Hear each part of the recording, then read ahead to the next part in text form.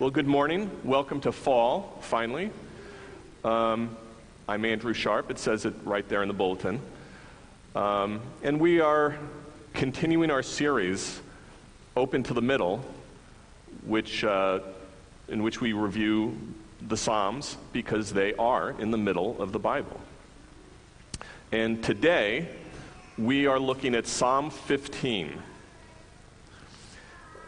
Now, I don't know about you, but when I read through a passage of Scripture that I haven't come across previously, I have a tendency to read it rather narrowly.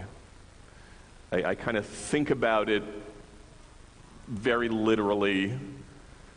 I'll think, oh, they're talking about such and such, and I may just sort of read on without really engaging the passage. And the problem with that is that I may miss how the passage of Scripture may apply to me or what it may teach me about God's character. And Psalm 15 has a potential, I think, to be like that. It's a short psalm. It starts by referring to the Lord's sacred tent on a holy mountain. And in some translations, the tent is called the tabernacle. And worshiping God in a tent pitched on a mountain,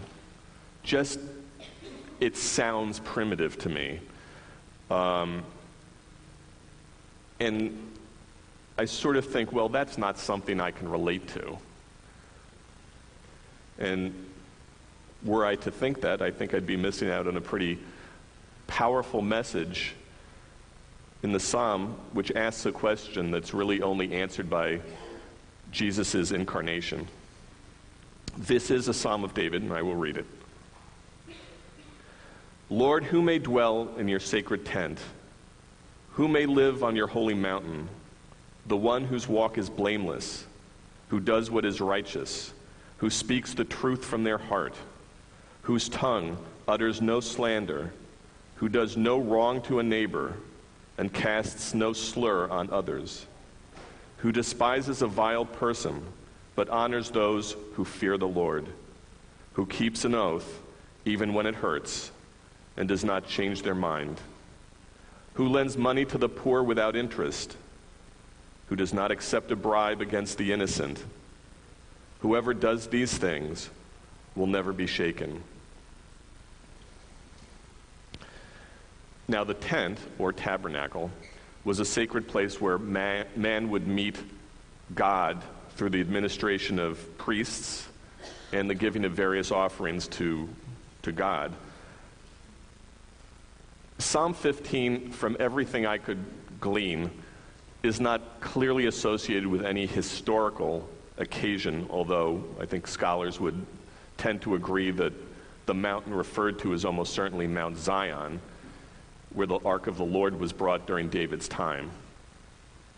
So in asking, who may dwell in your sacred tent, David is asking a pretty profound and universal question. I don't think he's necessarily asking for a name or for volunteers. I read it as largely a rhetorical question. Who is blameless enough to stand in the presence of God? What sort of person would that be? How would they act?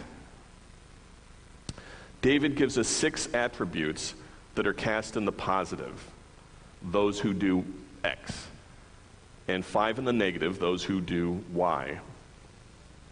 And can we list those on the screen? Hopefully. No, we can't. They are in the bulletin, though, so you can follow along there.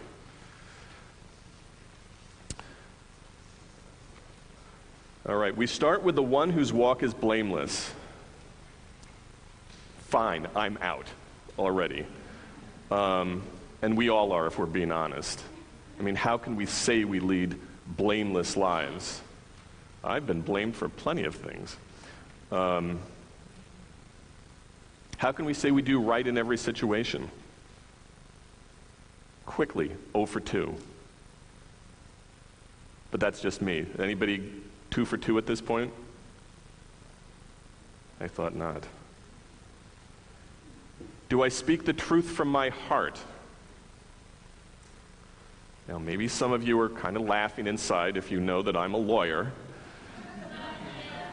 And truth is kind of an elusive subject, especially in litigation. But let me ask you, have you ever massaged the facts of a story to make yourself appear more noble or sympathetic to your listener? Do you make yourself the hero of every story you tell? Do you spin the facts to make a story funnier? I would never do that.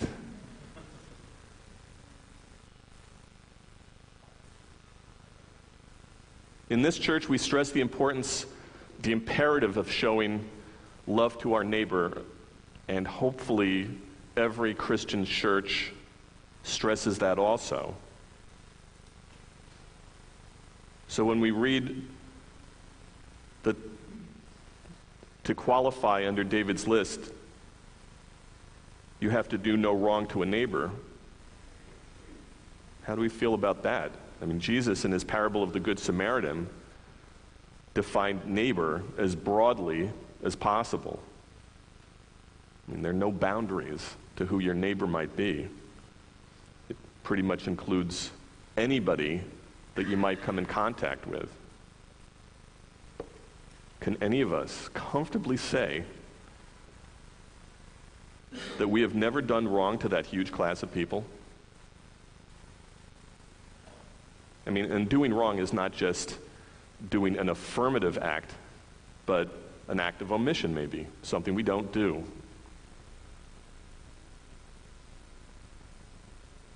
Can we say we've never cast a slur on another? Have we ever spoken about anybody harshly or dismissively? It's a tough list. It is a very tough list. What about not honoring a vile person? Well, do we ever defend someone who has questionable character for no other reason than we share the same interests, or like the same team, or the same ideology? Do we ever give honor to those who abuse power and influence because we think there's something we might gain from them? I know we would never do that, but probably many people do. What about honoring those who fear the Lord? Do we invest our time in people who are humble before God and man? In a sermon earlier this year, I talked about meekness and how it's not timidness, but it's power under control. Do we celebrate those people without regard for what we might get out of it? I find in my sermons I ask a lot of rhetorical questions. So I appreciate your tolerance, because there are a lot of them, especially in this sermon. What about oaths? Anybody here ever broken a promise?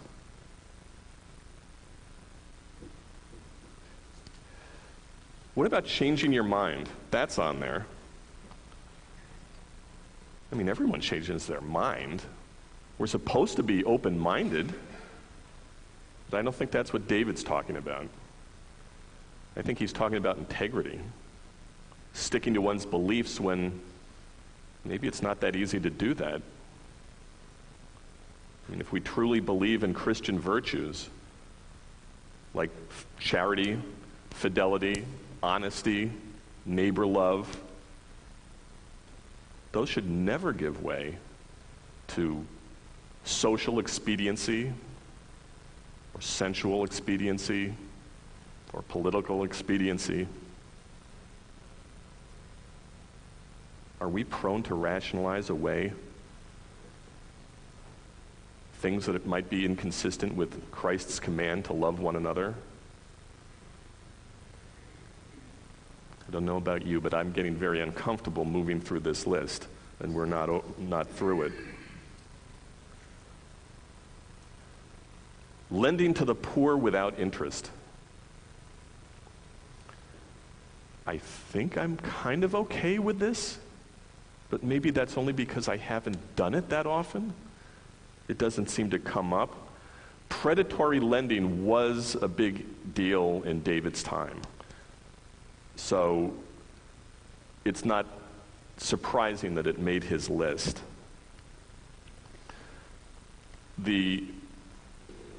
But when we lend, do we sometimes expect something from it?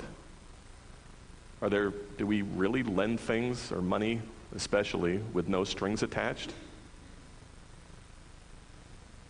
Even if the thing that we want back is gratitude?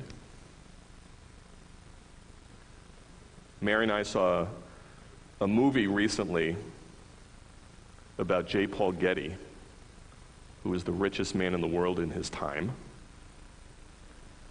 And some of you may remember that his grandson, Paul, was kidnapped and was held for ransom. And J. Paul Getty originally refused to give his son the money to pay the ransom. And he only agreed after Paul's severed ear arrived in the mail. But even then, he only contributed the maximum amount that he can contribute and have it still be tax deductible. And the rest he loaned to his son at 4% interest. That's an extreme example. What about bribes? I wrote in my sermon draft, no bribes. I have definitely taken no bribes. Haven't been offered any. So we don't really know for sure if I'm unbribable, but I'm confident I would say no. And I kind of thought that I had that going for me at least. But I don't know, how many times do we exchange things in a quid pro quo kind of way? Sometimes that can get very close to something approaching a bribe. Or not. It's a gray area, though. So who truly qualifies to enter the sacred tent of the Lord? You know, as I ponder that, I hear Jesus saying in John's Gospel, "He who is without sin among you, let him cast the first stone." And of course, no one casts any stone. Just as no man could fulfill the law of Moses, no man could truly fulfill David's list of qualifications to stand blameless before God. I mean, I look at the list and I cringe at how far short I fall. And don't take offense, but you fall short too. And that would make for a pretty demoralizing psalm and a very depressing sermon. But we have Jesus. Jesus is our high priest. It's through him, despite our sin, that we're able to stand before God blameless. That is the great good news of our faith. That Jesus led the life that we could not. And he didn't do it to show that it could be done. He didn't do it so that he could then turn back to us and say, "See, now you do that." That would be crushing. No. He lived and died to reconcile us to a God that longed for us to abide with him. And I have to tell you, it is easier for me to conceptualize standing before God than it is to think that I can do so blamelessly. I can't help but think about how, like Paul, the Apostle Paul, I fail to do all the things I ought to do, but instead do things I shouldn't. In a billion small ways and many larger ways. I believe I have failed God, and I expect God's judgment. I expect God's judgment on everything I've done. And the idea that my lifetime of failing to love God and neighbor as I should, that could be swept away through Jesus, it's mind-boggling. It seems too good to be true, and I have to remind myself that it is true. That God not only isn't angry or disappointed in me, as I just expect that he should be, but that he delights in me and in you. God would love me even if I didn't put my faith in Jesus, but I couldn't stand blameless before him.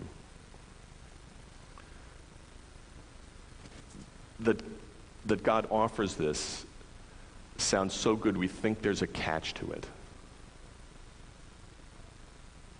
That there must be kind of that quid pro quo that we're used to exchanging in this world. But there's no catch.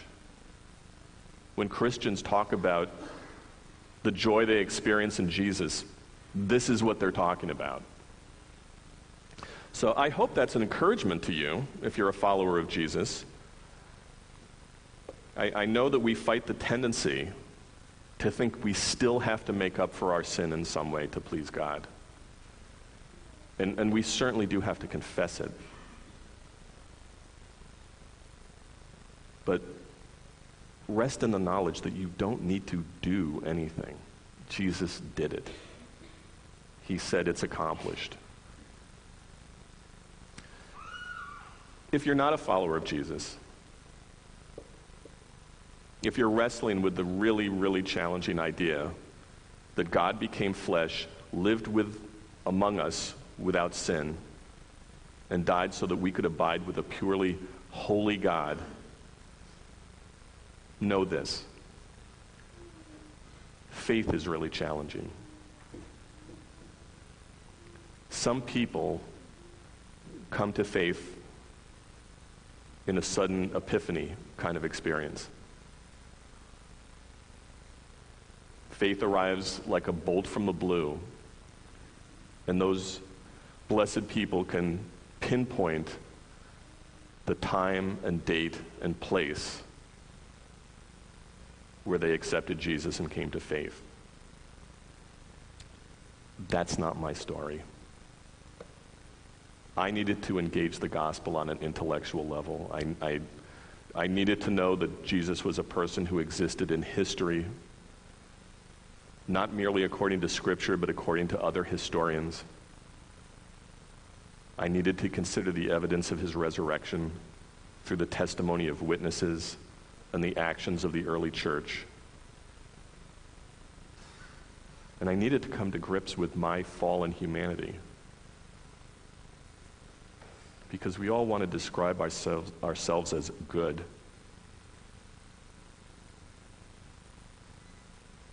But Jesus said only God is good.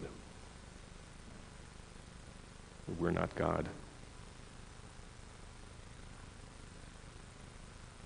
I needed to realize that I needed reconciliation with a holy God who couldn't be in my presence without the intervention of Jesus. One of my favorite Bible verses comes from Matthew's Gospel, where a man tells Jesus, "I believe, help my unbelief." I relate to that duality, that apparent contradiction. I don't know if you do, but That's one of the most comforting passages in Scripture for me, because they can coexist, belief and unbelief. And they change. They struggle with each other. I mean, belief can be challenged by or strengthened by all sorts of life's events. So if you are considering the gospel and wondering why you're not feeling all this Jesus talk, if you're wondering why you're not having an experience of faith, that you haven't gotten that lightning bolt from the blue, don't worry. Be patient. Take your time to work through all the questions. God will meet you on the journey, and it will be worth it. Would you pray with me?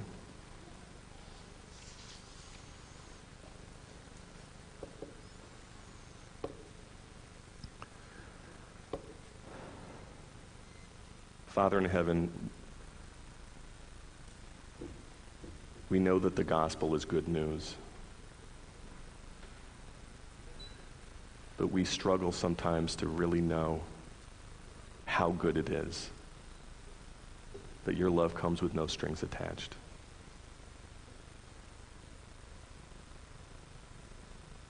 And that to be in your presence, to abide with you forever, requires only that we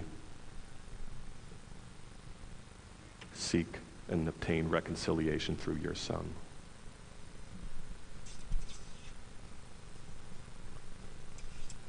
That we have a God who loves us so much that he would do that, would sacrifice so much for us. It's hard to wrap our minds around it. Help us glimpse that, Lord. Help us to rest in that joy. In Jesus' name, amen.